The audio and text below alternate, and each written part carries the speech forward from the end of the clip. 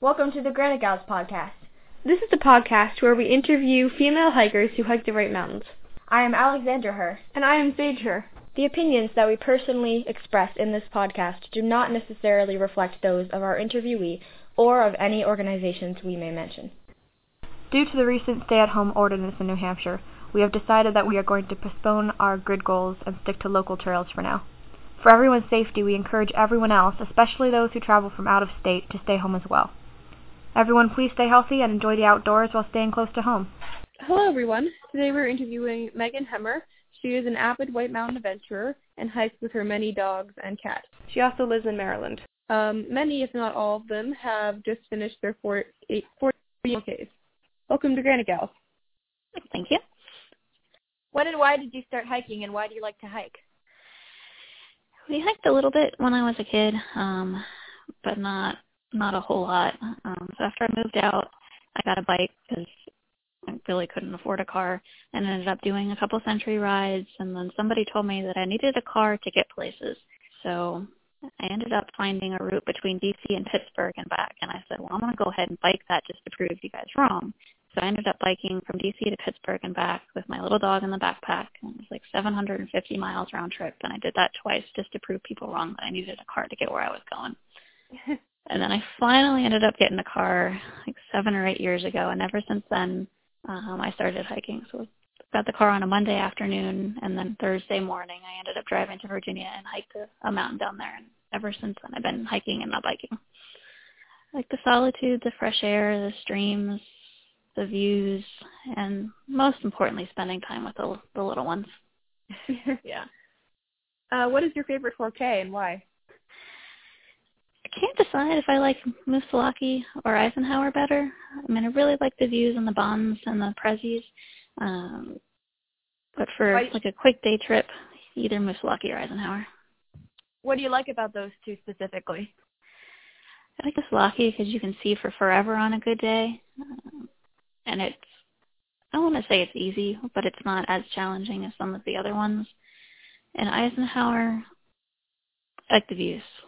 Usually, most of the times I've been to Eisenhower, I've been the only one up there, so that's always nice. Yeah, I agree. I really like those two peaks as well. What lists or mountains besides the 4Ks have you hiked or are you working on, and what did you enjoy about them specifically? I haven't done a whole lot of other lists other than the 48. I mean, I hiked in a lot of different states, anywhere between Georgia and Maine and as far west as Missouri with the dogs.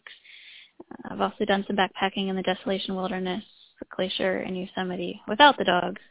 Wow. I think Yosemite for out west is my favorite just because it's so, at least the places that I was backpacking was just so remote and so beautiful.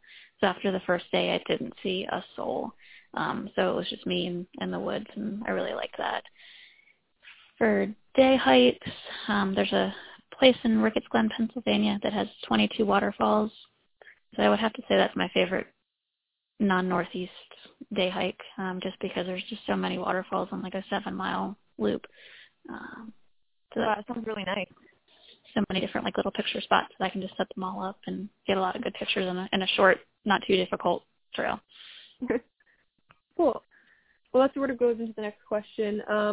Where have you hiked in addition to the White Mountains, and what is your favorite place to hike outside the Northeast? I've got like a favorite park in each state on the East Coast.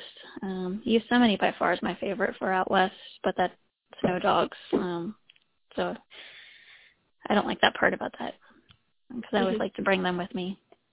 Oh, yeah. Okay. Do you have any other favorite places? Mount Mitchell State Park in North Carolina.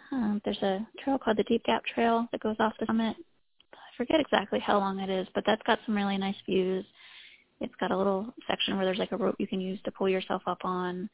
And once you get past the first like 2 miles in, it's usually not very crowded at all, which I definitely like. Yeah, that sounds really fun. So you hike with your dogs and cats. What are their names, breeds, and ages, and how has hiking with them changed your relationship with hiking and with them? So Nanny is a 4-year-old Maltese. He's the one that you can always hear before you see him because he's got a very loud mouth. Winnie is a 3.5-year-old poodle pointer.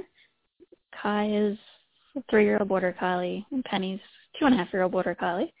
Moose is almost 2, and he's a Dutch Shepherd. Beans is a 1.5-year-old Maltese, and then Katie is a 1-year-old Border Collie, and Azzy is almost 3, and he's the kitty.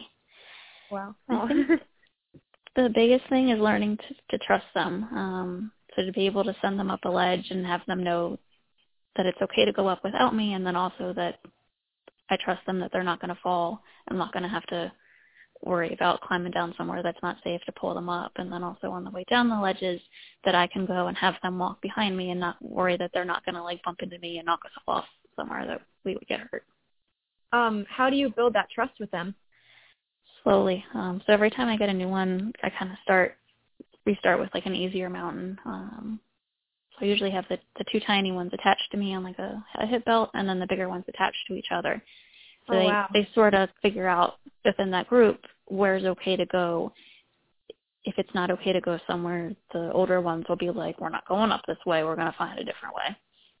So they sort of figure out from the other ones where is safe. And then I teach them careful, which means you take 1 step, I take a step, and then you take a step, and then I take a step. Wow. What made you decide to take your cat hiking? I was at a dog show in Indiana, and my roommate had texted me that Azzy was in distress, which turned it up being that he was just sitting by the window crying for hours and hours and hours, which we figured out over the next couple months because I left him and all the dogs left him. So that June I decided that I was very possibly looking at a miserable couple days and that I was going to bring him with us to New Hampshire, even though it's like a 14, 15-hour drive each way, and I was going to see how he liked it. And so I got a little litter box and a bed and set up a little spot in the car, and I was fully expecting him to scream and cry the entire way up, the entire time up there, and the entire time back. And he did not make a single peep the entire time. And so after we did a couple up there, I was like, all right, well, if you're happy coming, then I'll just bring you, because that way, at least if you're not miserable at home, you can enjoy the mountains with us. And he actually found us when he was a kitten. I had meant to do Osceola, and I parked at East Osceola instead. And in the parking lot in the corner, I saw a tiny little kitten under some bushes, and I was like, well, whatever, we're just going to climb up the mountain, even though there was no other cars in the parking lot. And he followed us up, all the way up to the top. He kind of stayed off trail like a couple feet to the side, so even though Kai and Winnie were off leash, he stayed with us. And at the top, I was going to continue, but then I was like, I don't think he's going to make it to Osceola. So I turned around, and he made it all the way down. But he started getting really slow at the bottom, and every time we would get out of sight, he would start having this horrible, horrible scream. And so I would wait, and he would dash to within like 6 feet of us, and then we would continue, and he would follow us. Because he didn't want me to pick him up, except when people with dogs pass. So I was like, if you're not going to let me carry you, at least I'll let you walk slow. And then because I'm not a cat person, I had a carrier for Nanny in the car, and so I stuck him in the carrier and kind of rigged it to my backpack so that we could still do Osceola that day. Wow, that's really cool. Also, why and how did you decide to take all your dogs and cat hiking together? Was there a period where you hiked with some of them and not others before you became a group? Can you tell us more about that? Other than Azzy not coming with us when I first got him, not really. It's hard to find a pet sitter to watch a bunch of dogs, and I wasn't going to leave them in a kennel while I went and had fun without them. Right. So it was sort of every time I got one, we would start off really slow, and we would gradually build up to the more difficult mountains. When I first got Moose, I did try to leave him home because I only had 9 of the 48 left, and I was like, I just need 2 weekends. And my landlord agreed to watch him. But then I got like 100 miles in, and apparently Moose had given himself a bellyache because he was so stressed out that we had left him. And so I ended up having to turn around and go back. And by the next morning, he was fine. So I ended up taking him back up to New Hampshire that next day. And we just did like super easy trails because he was just so upset that we attempted to leave him. That's sad. So your dogs win competitions in obedience, rallying, and tricks. Can you tell us more about that? Usually we show about every other weekend, so we'll drive somewhere and show on Sunday and then either hike Monday or Tuesday. So Nanny, the older Maltese, has his Rally Masters title as well as his Trick Dog Championship, and he's got the most titles of all of them. Kai, the older Border Collie, at a show in New York last fall, he actually was the highest scoring dogs of all the dogs in all the classes the entire day, which was really cool. Wow. Because he was showing at the novice level, so that was basically the lowest level of competition. But of all the dogs that day, he got the best score. And usually only reserved for people that are like full-time trainers and only show dogs and don't do anything else. So I was really proud of him for that. Yeah. Well, congrats. Thanks. And then with tricks, I find particularly fun because it's something that we can work at home, and I can pick what tricks that they want to work on. So it's not like obedience and rally where they have to learn signs and you basically go into the course and you know what to expect. But if your dog doesn't like to retrieve, for example, you can't get past a certain level. So with tricks, they have a list of tricks so you can pick, tricks that are best for certain dogs. So like Nanny's favorite trick is skateboarding, Pies is backing up, Moose loves to play the piano, Beans loves to jump over anything no matter what it is. So I was trying to teach him to play the piano and he kept jumping over the piano like it was a jump. Oh, that's funny. What is playing the piano involve? What is that? It's like a toy wooden piano that's meant for like toddlers. So they have to either use their feet or their nose to make a couple sounds. So that Malteses jump up and use their feet to kind of play like 4 or 6 different keys. And the bigger dogs, when they put their feet up, they ended up putting their feet on the top of the piano. So I taught them to use their noses and use their nose to hit a bunch of keys instead. Wow. That sounds so hard to train a dog to do that.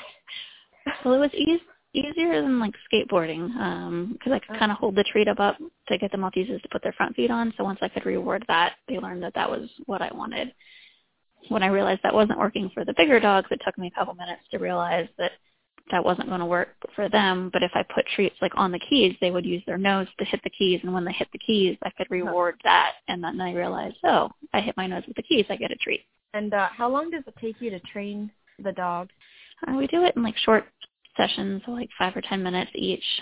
Manny's 4, and it took me probably 3 years to get his championship. Okay. Penny, the younger border collie, got her novice trick title like a year ago, and she just got her advanced this past month, and she's more than halfway through the expert, but the championship might take a while because she doesn't quite retrieve yet. So it kind of depends on the dog. So some of them, Penny usually takes longer to teach things than the other ones, but now that we're at expert, like she's the one that's like, I can climb that 6-foot ladder, I can push the shopping cart. And Kai is like, I don't want to put my feet on the shopping cart and push it, and you don't want me to climb a metal ladder. Like, that's just not safe. So even though Kai's done more and we have more of a relationship, Penny's actually figured out more of the expert tricks faster than Kai. Oh, wow. Yeah, that must be really amazing to, like, figure out, each dog's personality and what they're capable of and all of that. Yeah, it's actually really cool because of a trick. If they're really frustrated with a certain trick, I can be like, okay, well, we can, find another trick for you. Yeah. So that way I'm not fighting with them to try to get them to do something that they don't want to do, and that way it's all fun. So this one's more of a hiking-related question, but have you ever experienced sexism directed towards you on the trail? Not on the trail. I've had people off the trail tell me that it's not safe to hike alone, and then it's not safe to hike and backpack by myself, but never actually on the trail. I think the most amusing was after I had biked to Pittsburgh and back twice, my mom told me that is never safe and that I should never do that.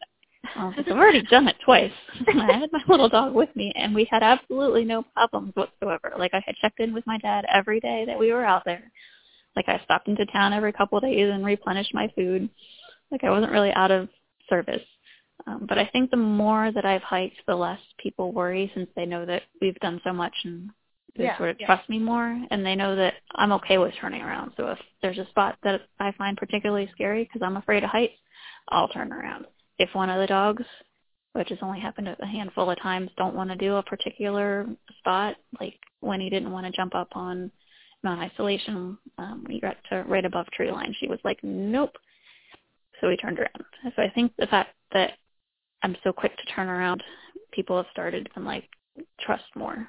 Yeah, that's definitely a good quality to have, being able to turn around and stay safe. Yeah. Tell us about your most memorable animal encounters on the trails. We've had quite a few. In Glacier, I saw a couple bears, including a mama and a grizzly. That was pretty cool, although they were kind of far away. There's a trail in Virginia called the Little Devil Stairs, and it's like 5 or 6 miles, and it kind of goes up 2 miles up some waterfalls, and then it kind of loops around through the woods. And that one day there were 7 bears, like, right off the trail, and I kept thinking there can't possibly be another bear because I've already seen so many, so I didn't turn around because I didn't want to go down the waterfalls, and I didn't want to pass all the bears that I kept seeing. But there's just, like, every, like, half a mile there would be a bear, like, right off the, a couple feet off the trail just staring at us. Wow. And so I think that would be one of the more memorable ones. When I was hiking in the Smokies, I heard a wild hog, which was kind of scary because they can be pretty dangerous. And then there was 2 guys with horses that were like, well, our horses don't like backpackers. And I'm like, well, this is a backpacking trail. So I had moved off as far off the trail as I could, but the horses both kind of freaked out, and one of them nearly slid off the side of the mountain. Wow. Because the trail was so narrow. And the other one ended up freaking out so bad, the guy just ended up letting the horse go, and it just, like, bolted down the trail. Oh, wow. So the most memorable in New Hampshire would be on the Ossia Trail a couple years ago. I was sitting on a boulder eating my breakfast, and Kai started growling, and I had never heard Kai growl at that point, and so I panicked. I turned around, and there was a black bear on all 4s staring at us. Oh. Ooh. So I split the rest of my breakfast and handed half to Winnie and half to Penny so that I could try to be scary without having a mouthful of burrito. And he kept staring us down, and then he started huffing, and I was like, oh, great. Got ready to charge, so I kind of slipped on my pack real fast. And then I was worried because I was like, they tell you never to take your pack off so that it'll protect your back. But as these carriers on the back of my backpack, and I was like, oh, no. So he backed away real slow until he, like, went around a bend, and he was out of sight. And then I turned around and walked as quickly as I could up that trail. Yeah, wow. That sounds really scary. Yeah, you've had so many encounters with bears. I don't know if I've ever seen a bear on the trail ever. Yeah, me neither. That's impressive. Yeah, I mean, I've seen moose, but not bear. Yeah, we've seen a lot of moose.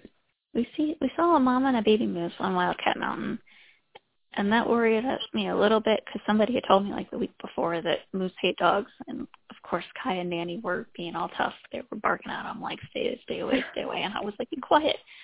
So we kind of backed up when we waited for them to go down, like, another trail, and then we continued up. But those were the only 2 moose on the trail that we've seen. Do you prefer hiking solo or with a group of people? Definitely solo. That way I don't have to worry that I'm going too slow. If there's a spot that I find scary, I don't feel pressured to go past it. I don't have to worry that I'm ruining somebody else's hike that they wanted to go further because there's one spot that I just don't want to go past. I don't have to listen to any "Are we there yet?" or "My feet hurt." Usually the dogs are pulling up ahead, and there have been more than a couple of times when we've gotten down to the parking lot at the end where they turned around and started going back up the mountain. Like, we're not done. We're going to keep going. Well, yeah, I definitely get that. Yeah, when you hike solo, you don't have to worry about anyone else but yourself. Yeah. You're set. Well, and your dogs, of course. Well, yeah. But they don't complain. I can keep an eye on them to sort of judge if they're getting tired, and then we can take a break. But I don't have to. They don't whine and complain that we're out. They're usually like, let's keep going. Yeah, it's awesome. Yeah, it's great. So what's next? Do you have any specific hiking related plans for the future? I was thinking about doing the grid. I'm not entirely sure how that's going to go because I'm really afraid of heights. But I figured I'd throw in, at least get as much of that done as I could. Maybe do a couple of 52 with a view just to kind of add some variety. And then depending on where the dogs are showing, I may end up section hiking most, if not all, of the AT just because we go to dog shows to the south. And I don't want to be at a show in North Carolina and then have to drive north after that. So if I could find something south that I can show Sunday and then hike Monday, Tuesday, that would give us something because there's more shows to the south than there are up north. Yeah, we're actually working on the grid. It's quite an experience. Well, we were, of course, not anymore. Yeah. We have to stay local. Yeah. Yeah. Definitely recommend. Oh, yeah, so I meant to ask, what are some local hikes you're doing during this time? 2 weeks ago, I went to a spot that usually isn't too crowded on the AT just because we had to get out. And there was like an overlook like a mile or half mile. And after that, there was only a couple people. And I usually pull the dogs off at least 10 feet off the trail anyway, just because there's a group of them and some people are afraid of dogs. But the local parks around me are crowded with people that normally never go out. They've all flocked to the trails, and a lot of them are not staying 6 feet away. And if we come around a bend, most of the time people will give me a minute or two to pull them off. But the last time I went local, one group was not. They didn't push past, but they kind of like pushed past without giving me time to like get them off and us off the trail, away from them to give us space. So I haven't done very many local hikes. Yeah, that's annoying. I wish, everyone was more conscientious of space right now. Yeah, definitely. Well, six feet is pretty easy because that's the end of one of their leashes. And so if I can let the little loudmouth nanny to the end of his leash, then I know how far 6 feet is. And if you're not in that buffer, then you're safe. But a lot of people aren't respecting the 6 feet rule. So now here are some questions unrelated to hiking, which we will ask everyone who's a guest on this podcast. Can you talk about what you do for a living? And I've been working overnight. It's kind of like a nurse for animals and an animal ER for 15 years, which is great because I can work 3 shifts a week. So every other week I have 4 days off that I can go play wherever I feel like. And it's night hours, which is good because I'm very much a night owl. Oh, yeah. They all get to come to work with me, so they're with me, so they're happy, and I don't have to worry that I'm gone for too long. And oh, that's great. Wow. Cool. That works out well for all of us. What's your favorite food? Mushrooms. Oh, really? Yeah. What's your favorite non-hiking related book? Probably Lord of the Rings. Oh, nice. Sort of hiking-ish, but... Well, if you could either fly or be invisible, which one would you choose and why? Be invisible. I'm very afraid of heights. I'm afraid of falling. I can't, planes scare me. I've never been able to do anything high. I don't get near the edges of anything, which is weird because Kai loves heights. So he'll go to the edge of ledges and he'll look over like the Lion King and be like, "This is my kingdom." And I'll be like, "Kai, get back." But he won't be putting himself in any danger because he's very sure-footed and he's not going past where he needs to go. But he just loves the view. And I'm mortified of heights. I'm like, "No, I can't get anywhere near that edge. Kai, come back." Yeah, I actually have problems with heights too. Hiking doesn't really bother me though, but it's mainly if I'm, anything suspended in the air definitely is difficult, and climbing also, being on a surface that's not a solid horizontal surface. You know what I mean? I don't do well with that at all. So I understand where you're coming from there. I'd much rather be invisible and kind of sneak around where I want to go. Yeah, that sounds nice. Dogs or cats? Well, you told us that already. Yeah. Azzy doesn't really count as a cat. He's more of a dog, so definitely dog. Chips or popcorn? I'm not really much of a fan of either. I'll eat chips when I'm driving just as munchies, but I'm definitely more of a cookie person. Oh yeah, I love cookies. That's awesome. Yeah, nice. Cheddar or Swiss cheese?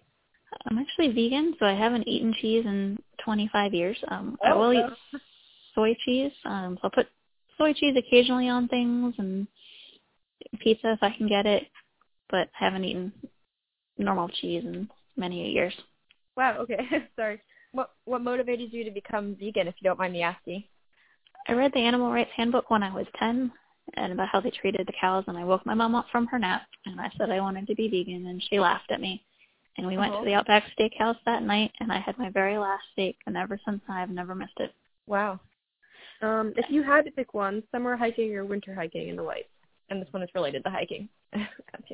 I know. I would say fall is my favorite hiking season, winter being my second.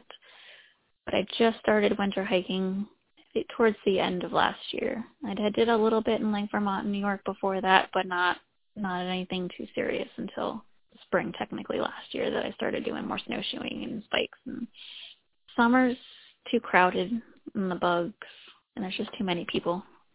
Yeah. Yeah, I like fall too. What do you like about fall and winter specifically?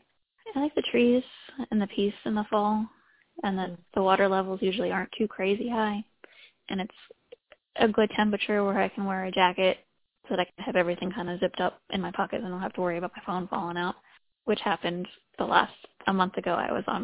We did the Carters, and I realized about a half mile down at the end of the trailhead that my phone wasn't in my pocket. Oh, no. So I had to backtrack like a mile. Oh. And luckily it was just upside down in the snow in the middle of the trail, so it was easy to find. Wow. And it still worked. But I prefer to have jackets that have zip-up pockets. I just put it in the wrong pocket that day. Yeah, that's the worst feeling when you've, like, lost something on the trail and you're like, oh, no, what do I do now? Yeah, actually that same day Winnie actually managed to wiggle her backpack off in between the middle and South Carters, and I debated leaving it because you had to go down a ledge to get it, and I really didn't like that ledge, and I didn't want to go down and have to go back up it, but I had my extra gloves and all my snacks in it, so we had to go down. They, of course, had no problem going up and down the ledge, and they were just racing up and down next to me like it was nothing. But we managed to find the pack in the middle of the trail. It wasn't like she caught it on a tree branch or anything. She just managed to lose it on a flat spot. Wow. Okay, well, thank you so much. Yeah, it was great talking with you today. Well, thank you. It was good to talk to you guys, too. Hope you're doing well with this whole coronavirus situation. We're all going a little crazy because they don't have their obedience classes, and we can't really get out to get the exercise that they are used to. Yeah. But hopefully in the next couple months, either we'll be okay to go north or we'll figure something out more local that they can get out. Because the bigger dogs are all working breeds from working lines, so they're not really bred to be pets. So having them inside all the time is driving them crazy. Oh, yeah, I can imagine. Yeah, definitely. Even Azzy the other day when I went hiking without him, Nanny's got a toy John Deere tractor. And my landlord had come upstairs because he said he heard a lot of noise, and apparently Azzy had driven the truck into the window. Oh. So it was like a toy. It was pretty big. It's like a foot long by like a foot high. And he managed to slam it into the window because he was mad that he stayed home. Oh, that's so sad. Wow. Yeah, well, thank you. Yeah, thank you. Well, thank you. I hope you have a great rest of your day. All right, you guys too. And, yeah, that's it. Thank you. Yeah, stay safe. All right, you too. Bye. Bye. Bye. The preservation of the environment is important if we want to continue having beautiful mountains to hike. We strongly encourage you to donate to Union of Concerned Scientists, or UCS. It is an amazing organization that does important scientific research to help prevent negative effects of climate change. You can learn more about UCS and donate to their organization at ucsusa.org.